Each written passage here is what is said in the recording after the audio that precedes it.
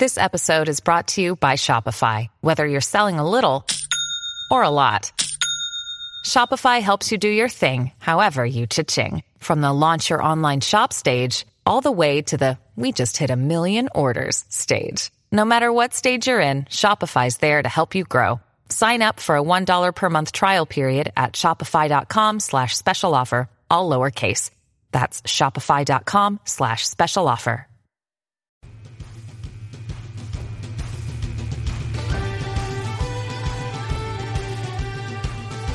Welcome to another edition of Irish Illustrated Insider, brought to you by IrishIllustrated.com. Pete Sampson, Tim Priester, Tim O'Malley, and starting quarterback DeShone Kizer, not actually with us in the studio, but we'll start on that topic. A surprise to no one. I think the surprise was that it wasn't announced 1 or 2 days earlier. I'll be very curious to see how the locker room dynamics change with Malik Zaire. He's a pretty emotional guy. Not taking the news well from what I can gather. Privately, publicly, I'm sure he'll put on a brave face about it, but this is no-brainer as of a decision as I thought Brian Kelly is going to have all year. Yeah, and I thought Brian Kelly's comments on Tuesday about, from your question, Pete, about backup and what he expects, not body language, but what he actually expects him from the backup on game day. I think we all knew he was referring to Zaire at that point. As far as the timing of the announcement, to me, that's minutia and doesn't matter whether DeShone Kizer announced it. Kizer announced it because it's player availability on Wednesday and Kelly talks on Thursday. Whatever. It's the right call. It's the only call. There would have been buildings burned down had he not been chosen as a starter against Nevada, and it's what you have to do. I guess I was a little bit surprised for Kizer to then say he expects to be the guy for the whole game, and whether that was actually what was communicated. It probably was, because Kizer doesn't usually stretch the truth. So the only decision that had to be made, we move forward and see what happens against the Nevada defense. It's very, very, very vulnerable, not so much against the pass, but the rush. Yeah, I'll be interested to see who we expect a large margin in this game. When does Zaire go in? And I don't, it's not a rotation, I'm saying. It's an interesting thing where your backup quarterback clearly doesn't want to be your backup quarterback. Well, especially with Michigan State next week. Yeah, Kelly wants Kizer to get reps. But in this, yeah, exactly. But it's an interesting dynamic that they're playing Nevada. I think it's important that they're playing Nevada because I think anybody else on the schedule could be a little bit of a problem on the short week coming down from Texas.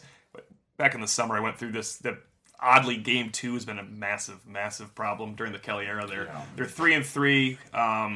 One of the wins is phenomenal, the Michigan game when they won 31-0. The other two are the two greatest escapes of all time, Purdue in 2012 and Virginia last year. They've lost 3 outright. They're not going to lose this one. I wouldn't think you need a great escape in this one, but man, this they really need to just play well and have a defense that doesn't give up more than 3 touchdowns in a game at some point. Yeah, on the topic of that defense, talking to Rochelle, Martini, Luke yesterday, they were all very much looking forward to a return to normal defense. Rochelle used the term getting back to our bread and butter.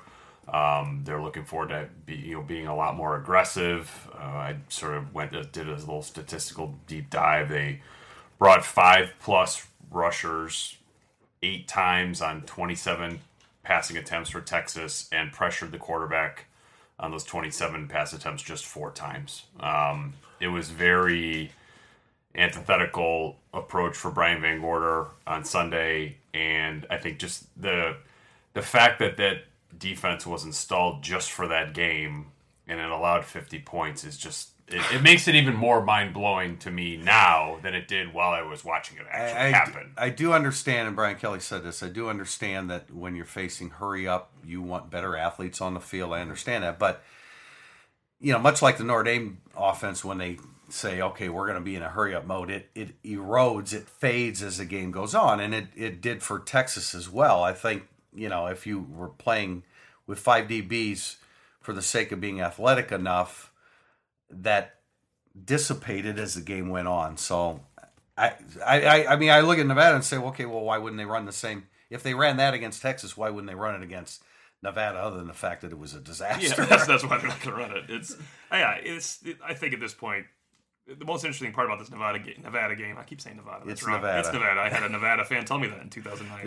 It's also Oregon, not Oregon. I do know that. as I don't many know say. why I messed it up with Nevada. But anyway, Nevada will only be on our minds, I think, for another 4 or 5 days. But it's you have to see something on the defense, right? If Notre Dame wins this game 50-27, that's not good. That's not a good sign for Brian, unless it all comes late when you have all your backups in. You have to play good defense. It's remarkable what's happened the last 3 games, and the teams are way better than Nevada that they've lost to. Great offense, 2 legitimately great offenses last year, and then we don't know what Texas is this year. I just want to see a defense that plays sound football at some point. Well, this is I think this is a really good opponent for Notre Dame for a couple reasons. My rallying cry. It is. There are other games on Saturday. This is a good opponent for Notre Dame. Number one, they should win and be able to go into Michigan State feeling better about themselves. Number two, it's a veteran offensive line with a really, really good running back who's got a little bit of power but's very, very shifty. So they're going to have to defend the run. So they are going to score points, is what you're telling me. No, not necessarily. But James Butler's a good running back, and he's shifty, and he's going to be elusive. And if Notre Dame has tackling problems, which I think they do, he could give them trouble. So that's a good matchup. I think their secondary is pretty good. It's young, but it's pretty good. So that's a good. Yeah, safeties are definitely very good. And but you can't trade college football. And the good thing is, this should be an easy defense to run against. I think there's 250 yards rushing here easily. I think that watching the tape, like live, I was like, yeah, McGlinchey and Nelson kind of like, yeah, it was okay. And then the tape, I thought they were almost like bad. And if you had told me that McGovern and Bars were actually Nelson and McGlinchey, I would have believed you. I didn't see that with Nelson, but we don't. I thought he missed some big time blocks in key moments, and I just felt like they are going to come back and be extremely pissed off on Saturday, and they get to tee off on defensive ends who are 240 pounds and outside linebackers who are 220, and I think they're going to knock a couple of them out of the game. I really expect them to play well on Saturday. It's a bad combination of inexperience. They lost 6 of their front 7 and small. Yeah, it's not good for Nevada in that way. So I expect the offensive line to play really well, and I think that is going to be one of those things that is pretty much all that matters. You could put Kaiser, Zaire, Wimbush, Montgomery, Van Gorder. I think that offensive line will take care of what Notre Dame needs to get done offensively. Well, listen to Tim describe Notre Dame's defense with the potential defensive struggles. I was thinking, maybe Nevada scores 40 instead of the 24, but as Pete said, Notre Dame scored 80. So there's it doesn't matter. They're going to cover this game. I think that's my point. You got to play better defensively. You can't have these breakdowns. Look, they had breakdowns against UMass last year, and I don't only mean in the fourth quarter. They're a defense that breaks down. To me, they're poorly coached. It's time to start seeing it it's not like they're not trying. It's like Brian Van Gorder's not putting all of it into it. We need to see the fruits of his labor at some point start. They have to play good on defense because they have a very hard test next week. And you can't go in there just being a defense that keeps getting shredded and asking your offense to score and they 50. do. And another thing I didn't mention this. Another thing Nevada has is they've got a pretty good receiving core. The quarterback's not great, but he's a guy that's capable of getting the football to a 6'5" guy, a 6'4" guy, and a fast guy. What do you want to say? Don't bet the game. Tim is making you not bet the game. Yeah. There's so many points on it. Or go the opposite of what I say. They have good size of receiver, but they don't have John Burt. Like, they don't have the speed. No, they definitely don't have that. To get behind Notre Dame's corners. Could they get behind Notre Dame safeties other than Studstill? Yeah. I would, if I was Nevada, I would play action the hell out of Notre Dame safeties. Absolutely. They do have that Gonzalez kid that caught a 46-yarder. That's their speed guy, but it's like, alert! This guy's in the game. He's only running in a straight line, which can be enough sometimes. But I just don't feel like Notre Dame's corners, especially because they're only going to be end up playing 2 most of the time, and it's just going to be Luke and Crawford, which is a really nice That's a good combination. That would have worked last week if you think about it. And I would love to see, just like, look, give me Cage and Tillery and Rochelle and get Jay Hayes out there. Trombetti is the 4th defensive lineman with Martini, Morgan, and Onwaldo behind them. Just play a normal defense. And I think that could be a pretty good group. I do want to see Studstill play 75 plays. Like, I want to see him out there the whole time. I think they do too, don't you? Yeah. Well, that's what I asked Kelly about it. I'm like, don't you just have to roll the dice on Studstill? And he's like, Yeah, pretty much. Because like they're so presumably athletically. Sebastian's out, right? Yeah. Presumably, so there's no. He looked worse off. Not to measure concussions, I don't know, but he looked worse than Hunter did. I mean, he got it. First of all, he got a double hit. That could just be a worse situation. Yeah. He did not seem to react to that well. They're just so poor athletically with their starting safeties due to injury. I mean, it's not Sebastian's fault that he's had the torn Achilles and concussions and shoulder and foot, and it's not Tranquil's fault he's torn 2 ACLs, but that's the reality. I mean, the same way that wasn't Jarrett Grace's fault he got rolled up on, but when you get those season-ending injuries, those take a toll, and I think you're seeing that. All right, my only 2 predictions for the game are that Notre Dame will score 50 or thereabout, and they'll rush for 250 yards. As far as the point spread, pick at your own risk. It's weird. We really don't know how many competitive game points Notre Dame could give up. If I told you 20, you wouldn't blink, right? No. But if I said that Nevada, as the game goes along, will find a way to score 30, let's say Notre Dame has 55. They shouldn't be able to They do shouldn't, that. right? They should not be no. able to score Should 30. Texas has scored 37 regulation points in the opener? You wouldn't. I thought you that wouldn't- I had him for 16. That makes me dumb. But what I'm saying is, that's insane. We don't know what we're going to get out of this defense. Remember- I in principle, I totally agree with you. We Okay. do not know what we're going to get. I would guess they're going to score 20, right? Because this is what at least. I'm 42-17. I'm in the 45-24 range. I don't think Nevada's that good. I don't either. But UMass was terrible, so. And They scored 27. Yeah, I know. So what's your prediction? I'm in the 45-24 range. I was actually in that 17 range as well, but then I just add 7 points because why wouldn't I? I mean, have you watched this? Somebody's getting beat, right? What's the saying? Fool me once, Yeah. shame on you. Fool me 22 times, shame on me. I mean, that's probably a good philosophy to have. That pick a reasonable score and then just add 7. Just add points to it.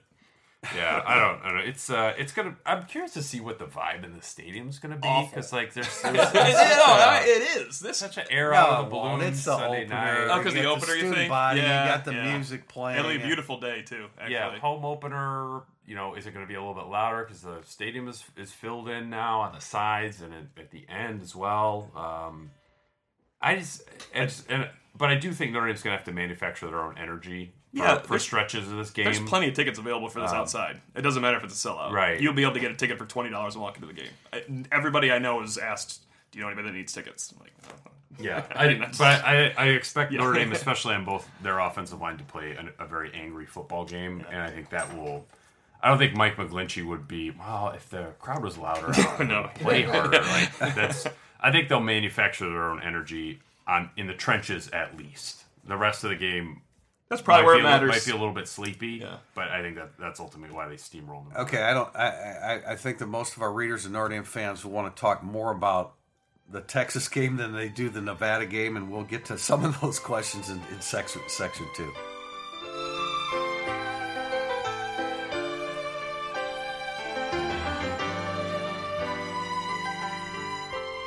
Welcome back to Irish Illustrated Insider. We're into segment 2, and we've sort of got a question that we're lifting from our message board. And I think a lot of people sort of have this question. It's a little bit inside media, but they want to know when we're in press conferences with Brian Kelly and we ask a question and he gives an answer, the sort of protocol or etiquette for following up if we feel like that answer is not accurate or we insufficient or we disagree with it or insufficient. And I think that this all stems from the questions about Brian Van Gorder and like whether he thinks the defense is in good shape or not. And his answer was basically to the effect of, if we give up 50 points a game for the next 10 games, then you can ask me this question, which I don't think anyone in the room took as he expects them to give up 50 points a game, and then we will ask about Brian Van Gorder again. But I think it does, when we're in press conferences and there are difficult questions or tough questions that we have to ask about, you have to, at least my opinion is, when you ask a question, you think about the way you want to phrase it. You ask it. He answers it. Maybe there's a follow-up to clarify something, but the follow-up is never, why? Or, no? Or, like, that's the craziest thing I ever heard. He answers the question, you accept the answer. If you want something clarified, that's fine. But these press conferences, and I just think media interaction in general, it's not a message board debate in a press conference. It's a question and an answer, and then you move on to the next question. And quite often, the answer to the question, we have 4 weekly things with Brian Kelly. Post-game, where it's heated a little bit if there's a loss, and you know it's going to be a difficult situation. Sunday, where he's had a chance to review the tape. And then Tuesday, where he's had a couple days and they're starting to move on, but he's still going to... If it's a big game, they still answer Tuesday questions. The 3 stages of Brian Kelly. The 3 stages of Brian Kelly. And then Thursday is moving on to the next game, so you never answer the question there. The 3 stages are, as Pete said, you're going to be... If you did something that could be perceived as... I'm just going to bring up the Northwestern one because this is the most famous. Or Northwestern, the 2-point conversion. At the beginning, he's like, why would I not have gone for 2? Sunday, he said...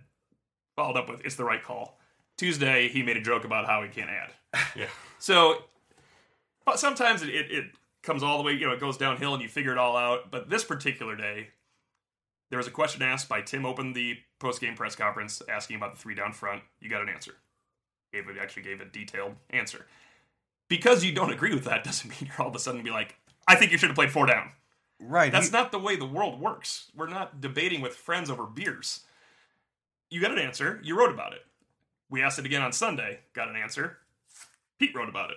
We asked it again on Tuesday, and a different, not the exact same thing, but it was. He talked a little about it. He even said, "Hey, I think maybe we could have changed it up a little bit." I wrote about it. Brian Kelly, to back him up here, does not need to ever tell us the truth about schematic things ever, because you know what happens when you tell the truth? You're Bob Diaco, and you say, "I didn't have a plan B," and you're a great defensive coordinator that fans won't let live down one comment for 5 years.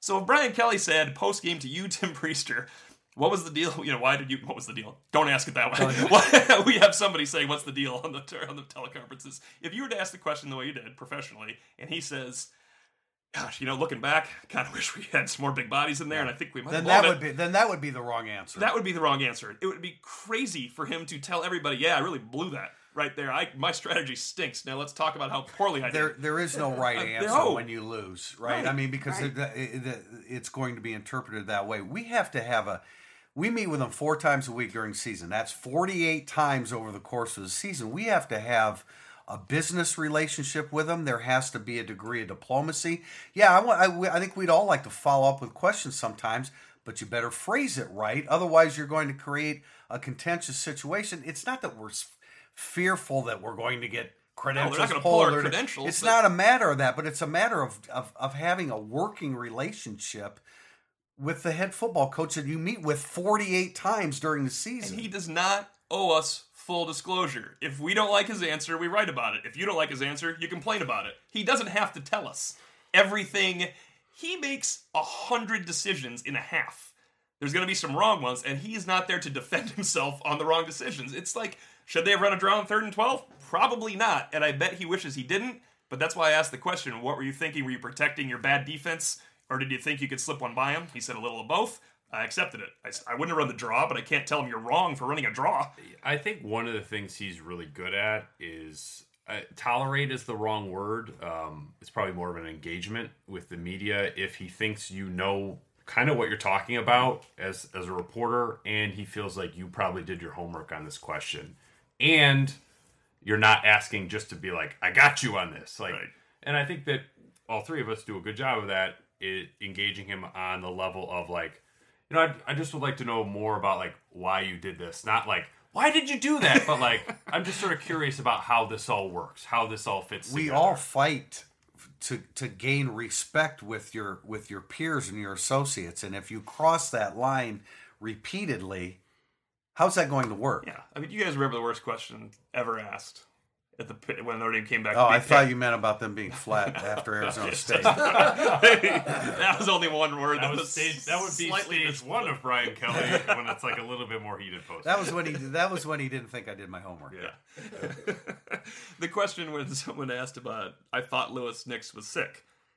The kid was trying to compliment Lewis Nix. He actually was. Yeah. He was trying to say Lewis Nix obviously played better than anybody thought he could. I thought he was sick. But the way he asked the question made it seem like you lied to us and told us Lewis Nix was sick. So then Kelly went off defending Lewis Nix. Yeah. you have to know how to ask the question. I mean, you can't be flippant and you can't be ill-informed. It can't just be right. And honestly, in those situations, sometimes the question doesn't come out the way you would like it to. I don't think he meant to be flippant. It just came out terribly, and then he got nailed. But it's. So anyway, I mean, I think just to summarize, I mean, I think we understand where fans are coming from and why they ask those questions. I had friends ask me at lunch yesterday about my question on 3rd and 12. Why did you give him an out? It's not they gave him an out. I knew the couple reasons he might have done it, so I wanted to see if he would clarify why. Doesn't mean I also think that there's perception that if you press him, if you put his feet to the fire, that's going to solve the problem. O'Malley, you're right. Regardless of what whatever he answers is not going to change anything. So that's just kind of just from the inside out, that's kind of our perspective on these. I'm going to ask him post-game Nevada about that second quarter draw play he called. See how that goes. All right, LR Irish asks, what defense do you guys feel will be the default for the Nevada game? Will they run primarily nickel or go base? Also, how do you see the team reacting to the devastating loss on Sunday night? They'll go 4-3 based on what the players said. And I think just from a vocabulary perspective, they weren't playing nickel last week. They were playing 3-3-5. Nickel is a 4-2-5. Yeah. So their personnel will nickel be based. Personnel, yes. That should be. Nickel personnel. I think they'll play 4-3-4, your basic standard defense, and I think that they'll probably stick with that almost all the game because I don't expect Nevada to suddenly install a tempo offense this week. I think they'll react well to the loss. The one thing, what I looked for when I thought Notre Dame was going to beat Texas for this game was that Notre Dame would come out smoking 21-0 lead, and then it's human nature to settle down against Nevada. Not sure they'll settle down as much. I think you would hope you'd be fully engaged into this one. So if Nevada has a really good game, I think that's a bad sign for the defense going forward. I think they'll be engaged. They're going to play their butts off this week. I think had they won, Notre Dame is going to play. Yes, had they won the game against Texas in a short week, you might see some weird what happened? How is a 28-3 lead all of a sudden 31-17 going to the fourth quarter? But I don't think that'd be the case, mentally speaking. Irish Boo. Lou Holtz used to say something like a team's greatest improvement comes in its second game. Was he right based on Nevada's difficulty defending Cal Poly's option? Do you expect Malik Zaire to get more snaps at quarterback than would otherwise be the case? Does that make sense in terms of keeping Deshaun Kaiser healthy for Michigan State? Well, I mean, as Tim pointed out, they're 3-3 in game 2, so I mean, it doesn't always work. A lot of it has to do with the opponent. Lou Holtz's teams, generally speaking, and it was an accurate statement on his part. I don't know. Michigan. Yeah, exactly. And then again, you look at the level of opponent this week from last week. Obviously, it's a little bit easier. But I think a lot of that statement has to do with, no matter who you are. I mean, even Alabama started a little slowly against USC. And no matter how long you've played, that first game, whether it's a baseball player, basketball player, that first game of the year, you just have to find a comfort zone, and you can't. It's difficult to do that in the first game. It makes more sense, and it's easier to adapt to the flow of the game and the tempo of the game in game 2. You know what's interesting? Now that I think about it, this bodes well for next week. I can think of several times, at least 3, maybe 4, where Notre Dame's best game was game 3. So here you go, guys. Michigan State coming up. There we go. Story angle. I did ask. My theme yesterday with the players was how do you respond to defeat? How do you take it? I think it's going to be. Jack got some of that on film. I mean, I think it's going to be a fairly interesting story because everybody's a little bit different. Kaiser said he doesn't change at all. He's not going to suddenly become more vocal with the offensive players.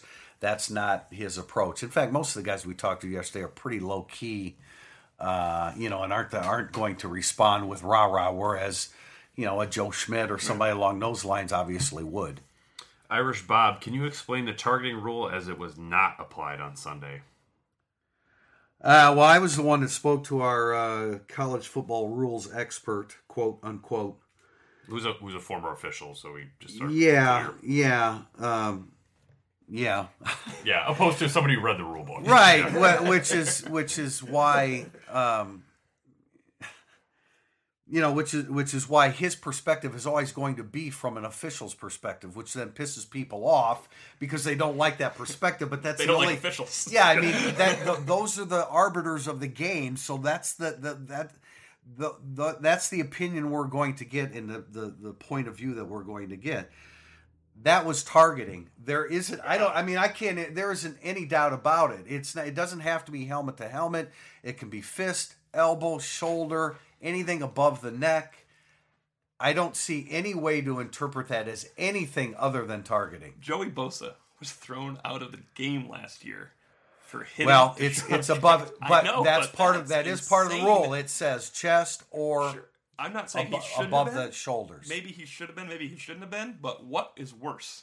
What Joey Bosa did to Deshaun Kaiser, who laughed when it happened, I'm sure, and got a good player kicked out, or that. Yeah, that is amazing. I was trying to run through my mind the targeting rules of Notre Dame. Yeah, obviously, Tuitt at Pitt is the most famous one, which I thought was the worst. Yeah.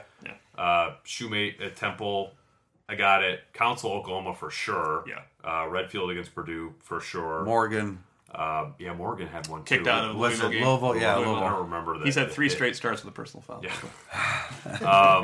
I like him. Yeah, I just don't understand the point of the rule. I mean, the default should be to throw the flag and then replay it and pick up the flag.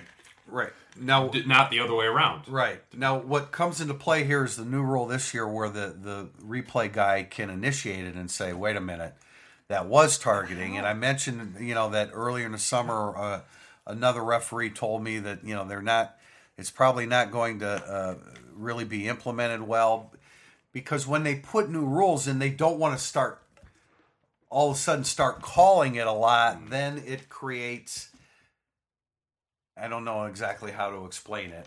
Again, you have to look at it from an official standpoint in the pressure that's on them to make these calls. I'm not justifying the call. Yeah, it should have been. What you're saying is I'm trying to come up with a set of circumstances where you wouldn't call it.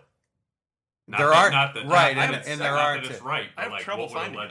I have trouble finding it too because it's directly in front of the referee, and the targeting rule was kind of put in for defensive backs hitting defenseless receivers, right? Right. I mean, it's not for that exact play. Yeah, it's not like the Tuitt thing where he led with his helmet hitting a running back in the helmet in the hole. I mean, that's football 101, and the unfortunately, quarterback who then ducked. Quarterback. Right, when a runner ducks and is leading with his head, what's your target? Yeah. I mean, what are you going to hit? This is why the rule exists. And whether you think, look, it affected Notre Dame because Hunter wasn't in the game. Instead of 1st and goal, they got a field goal blocked, which, by the way, somebody on my Twitter feed showed me. Oh, Hodges. Yeah, there was pushing off. Yeah, it was technical. You never see that. No, you don't at all. But it was interesting. It was he used leverage to block the field goal. It doesn't mean this is why Notre Dame lost, but we're just going strictly on the call. I can't believe it wasn't called. I can't believe if Notre Dame won by 15 that wasn't called. But losing Torrey Hunter is the key part here because A, they missed a field goal, and B, on the ensuing possession, they scored and took the lead. At that point, Notre Dame now has control of the football game, or if you want to win, you're in control, you're ahead, and they didn't take advantage of that. The biggest loss was not having Hunter in the, in overtime or in the potential game-winning drive at the end of regulation. And that Torrey Hunter can't play defense. He actually can, remember? That's true, he can. Oh, he did. Yeah, he did last year. I apologize to Hunter. All right, CJ Irish fan. Kaiser has landed on 2 experts' mock drafts as the number 1 pick taken in 2017. What do you think the odds are of Kaiser leaving if he has a very successful season? I did my mock draft for 2019, and Wimbush is going number 1. Yeah? Yep, because that's how much I know about it right now. Kaiser, if he has a great year, I do think he would probably go. I mean, he's built for it. I would upgrade to definitely. Okay, yeah, he would upgrade to definitely. So, yeah, if he has a great year, I think he'd go because he's mentally mature enough to go to the NFL too, and physically strong enough. He certainly has plenty to build on from the first game this year. All right, Terry Benedict. Notre Dame fans as a whole probably want Brian Van Gorder gone. As we fans are forced to root against our own defense to see this come through? Or is it move this upcoming season a foregone conclusion? So if the defense became great under Van Gorder, you would still want him fired or what? I mean, I don't understand. Yeah, I do. I do. I mean, I understand in years past when you want a head coach to change, the only way the change will occur is if you lose. But I guess if you choose to cheer against BVG, so it won't help the process. Maybe it'll speed it up in your mind, but I think I would much rather see Notre Dame play good defense under Brian Van Gorder than hope for them to suck. The only way this question makes sense, and I do know what he means, is let's say Notre Dame goes 10-3 because they average 44 points a game, and Notre Dame has the 100th ranked defense. Are they going to keep Van Gorder? I wouldn't think so. But I wouldn't be rooting against. I mean, root for Brian Van Gorder's defense to get better each week. That's what you should do. If you're asking what to root for, maybe they can play their best game against USC. Yeah, it's. But I think that the final two words of the question, foregone conclusion, I don't think it's going to make a difference. That decision's either way. Yeah. That is likely. Dip 98. Any insight into why Corey Holmes hasn't made the jump from promising spring ball performer to contributor in the fall, with Hunter potentially missing some time and Stepherson getting the bulk of those vacated snaps? At Texas, the Holmes enigma becomes even more apparent. Yeah, I agree. He played more at Texas than I knew live because he just wasn't really involved in the plays. CJ Sanders. It's a good trait. CJ Sanders. He was just sort of out there. CJ Sanders has the chance to be great. Watching the replays of his catches, man, there's some real special athleticism that's happening in that little body. But Corey Holmes, man, they need something. Well, he's probably going to get reps at X this week. I wouldn't think he'd play any Z this week, right? This is your chance to have Holmes and Stepherson play. He has to be an X in the short term anyway until they have a good third string comes Z. Back. Kelly made a comment in the spring. I think Kelly made a comment in the spring about you have to. It's one thing to be track fast and to test well, but then when they're throwing passes, you've got to catch the football on the run at full speed, which is one thing that Kaiser said about Torrey Hunter, that Hunter's played a lot of positions and he plays them fast. Regardless which one, he plays them fast. I don't think Corey Holmes plays as fast as he is. I agree. Yeah, he had about 20 snaps in the game, which I think would probably surprise. I would have said, I would have said half a dozen. Yeah, he started. He was on the first snap. And Brian Kelly said in the spring that kind of unique comment about Stepherson. He hasn't had a player that catches the ball at full speed as a young player like Stepherson does. So that's another. That thing. isn't. Yeah, and that, you know what? Football. You see that. We saw that during the open practices. He does catch it at full speed. But it should be Stepherson and Holmes at X if Torrey Hunter's out, which we assume he would be. It has to be. Yeah. I would think that would be Stepherson this weekend because there's one positive in coming out of this game. It's Stepherson, Studstill can sort of feel like, okay, regular players, I've been here for a little bit because they get a lot of action in a game Notre Dame should be comfortable. Except Studstill was productive and Stepherson wasn't. But I understand what you're saying. Certainly more for Stepherson than Studstill. Musselorder? Molnar. Okay, Molnar. With an S in there. Yeah. Miss Olner. All things considered, would you agree that the program is in its best spot since the Lou Holtz days? It's not easy. It's easy to get caught up in all the negatives surrounding the team. In my opinion, it's not even. Of course, I mean, it's not even. It's not. The other regimes weren't even close. It's just they. I mean, I think the angst is these last three games, Notre Dame needed to win one of them. Especially Stanford or this one. There were the two that mattered. The Ohio State didn't matter compared to this one. And there's a gap between the Holtz productivity and the Kelly productivity. The same way there's a gap between Kelly and Willingham and Weiss and Davey. Yeah, I think it's not even close. And are people overreacting? No, because there's nothing worse than losing your opening game if you're a playoff contender, right? It's not fun if you're a fan, and it's terrible if you're a coach. So they'll be overreacting if Notre Dame, if they're 3-1 at the end of September. Every 7 days, man. Yeah. Every 7 days, we have a completely view of things. Maybe that won't be quite the same. Unless you play Nevada. Unless you play Nevada. But generally speaking, we have a different frame of mind every 7 days. Lose early to Texas. It worked for Oklahoma last year. So we'll see what happens. That's true. All right. Well, that's it for segment 2 on Irish Illustrated Insider. We'll come back with some recruiting roundup. We got Jake out on the West Coast. He went to see one of Rams commits last week. At least one top prospect coming in this weekend, too. So all that, segment 3, Irish Illustrated Insider.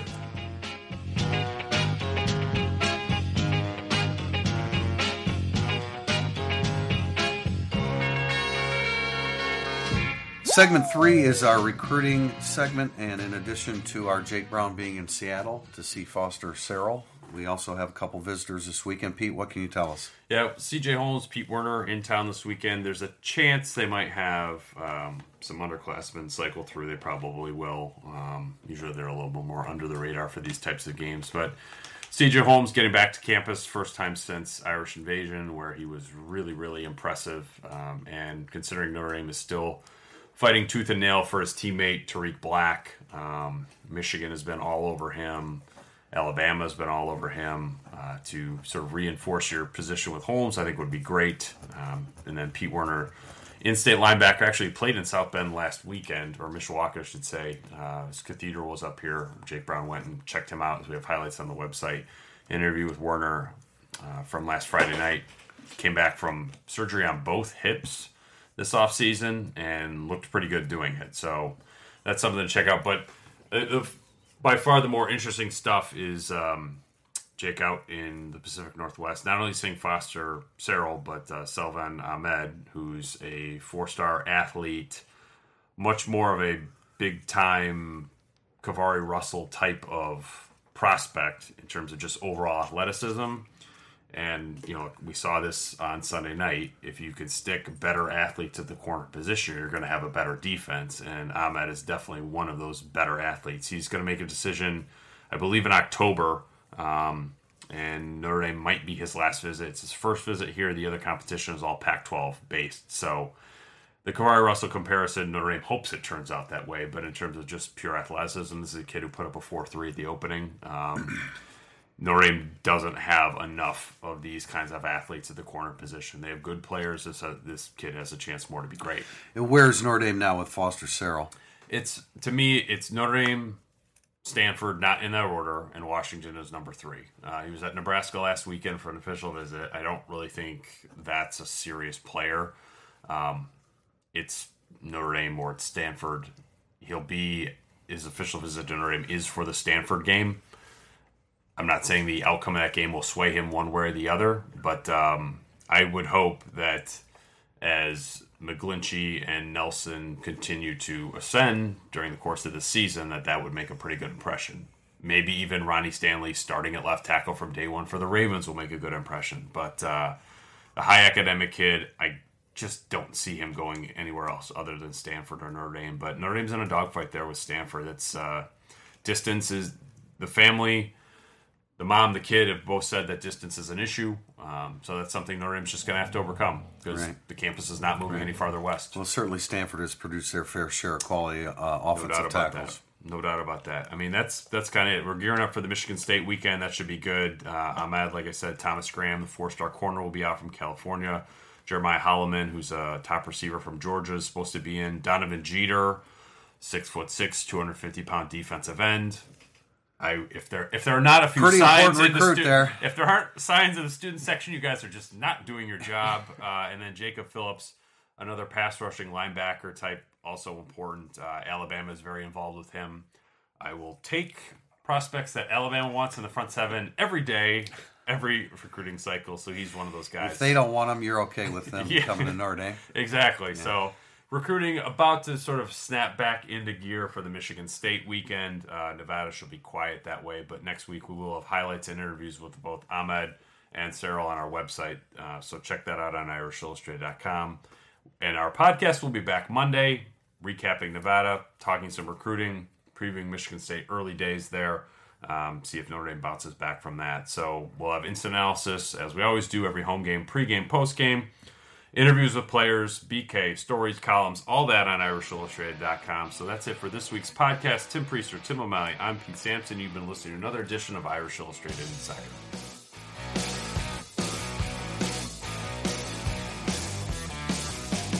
Light the fuse and run now, brother, 'cause you ain't got a lot of time. Don't you act surprised.